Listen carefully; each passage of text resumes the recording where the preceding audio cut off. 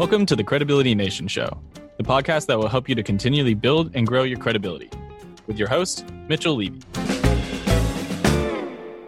Hi, Mitchell Levy, global credibility expert, and welcome to this special credibility episode of Butler Your Life, where we're talking to amazing humans from around the planet about themselves, their credibility, what they do.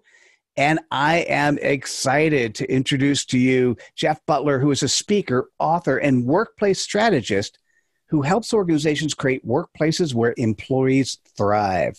Jeff, welcome. Welcome. Pleasure being here. Cool. Very cool. Hey, so tell me, what is your CPOP? What is your customer point of pain? So my customer point of pain is when, say they're a multi-generational team and they get conflict in there, and it usually results in retention issues, engagement. And so I come in there and help them resolve those workplace clashes. Beautiful. I got it. And that is a extremely prevalent issue. I think probably throughout the ages, but certainly now more than ever. Tell me a little bit more. What does that mean? What do you do? So what I do is I go into different organizations, and let's say if they have a problem with, say, recruitment or managerial issues around different generations in there, because when you look at all the changes that have happened in history, technology has changed exponentially, which means that it impacts people in exponential ways. So generations who are younger have exponentially different expectations of what's expected in the workplace. And so what you tend to have is a big difference between, say, you have a senior executive and then you have someone who's brand new in the workplace. That naturally creates clash. And that can result in just culture animosity on there. But more importantly, there's that knowledge lack. So let's say if you're in a industry that's trying to keep up with modern times, they'll be using techniques to recruit, like say in the 1980s, and they're not able to bring in as much talent to their organization. How do you solve that? And so that's where I come in there and say, here's 10 things you need to do in order to improve this to further retain and engage or attract that talent. It's both. Yeah, it's attract, retain, and engage. Mm-hmm. Yeah, that's beautiful. Exactly. I like it.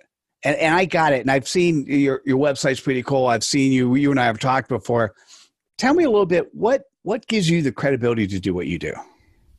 So I've given several TED Talks, written a couple books, probably helped over 100 organizations. But when you first start off in the space, if you're a generation speaker, the elephant in the room is that anyone can go into generation speaking.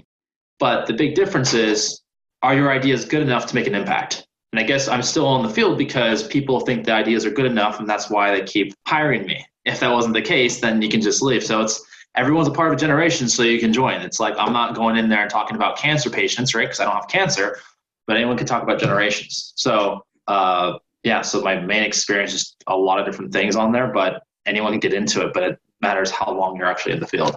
But you're doing it. You've done some of the things like TED Talks. You do a lot of public speaking, but 100 clients is certainly nothing to sneeze at. No, I wouldn't sneeze at it if I heard that. And I'm not. So how about in today's world, what do you do? How do you take that credibility, which is yours? How do you share that? How do people see you? Obviously, speaking is one, but what else? So in terms of the speaking world, it's kind of weird. It's basically you have an avatar, which is your public facing persona.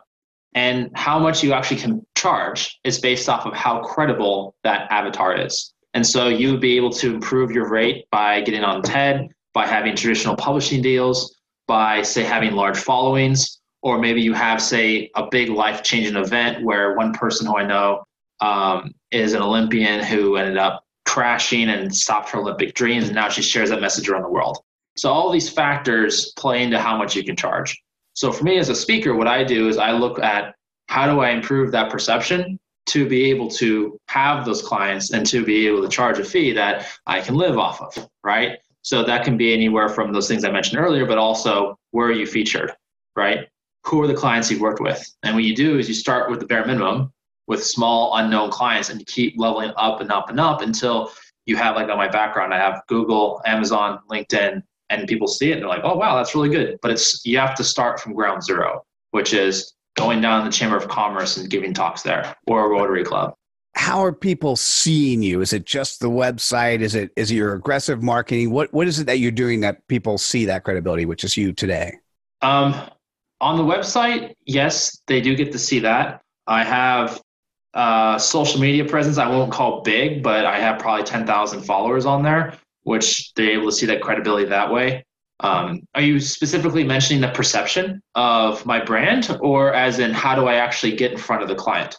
It's kind of your marketing strategy. How do you get out there so people actually see? Okay, that's okay. Much different question. So, my lead gen strategy, we do outbound marketing, and for any small business in the beginning, you have to do outbound. My personal opinion, you can do inbound and say I have great SEO, or I did some great press releases. You can try that, but it's a much further long tail strategy. But what we do is a lot of outbound, and what's happened is after a course of say 18 months, since you are better, you know how to deal with clients, you start getting more and more referrals. Because what happens a lot when you're in any sort of business, you want to get into it, you start having clients, and they don't love you, but you're good. So they don't necessarily refer you all the time, but you have to be in there for months, if not years. And once you get to that year's point, then you start getting those referrals, so then you don't have to do as much of the outbound effort. So right now our company's starting to shift in that regard, which is great.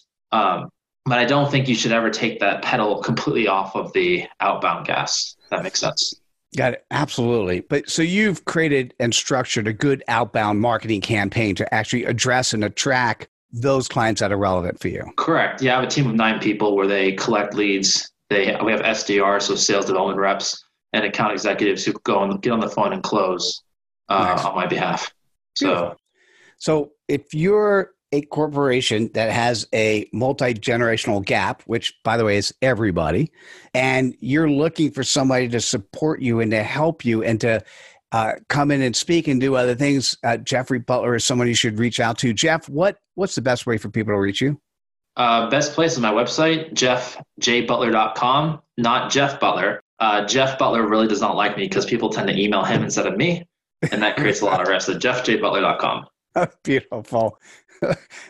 That's a problem with having similar names to other people. Jeff, Thanks so much for sharing your credibility today. No problem, Mitchell. And guys, hey, thanks for joining us for this episode. Please hit the like button, subscribe to our channel. We'll see you at the next episode. Take care, everyone. Bye now.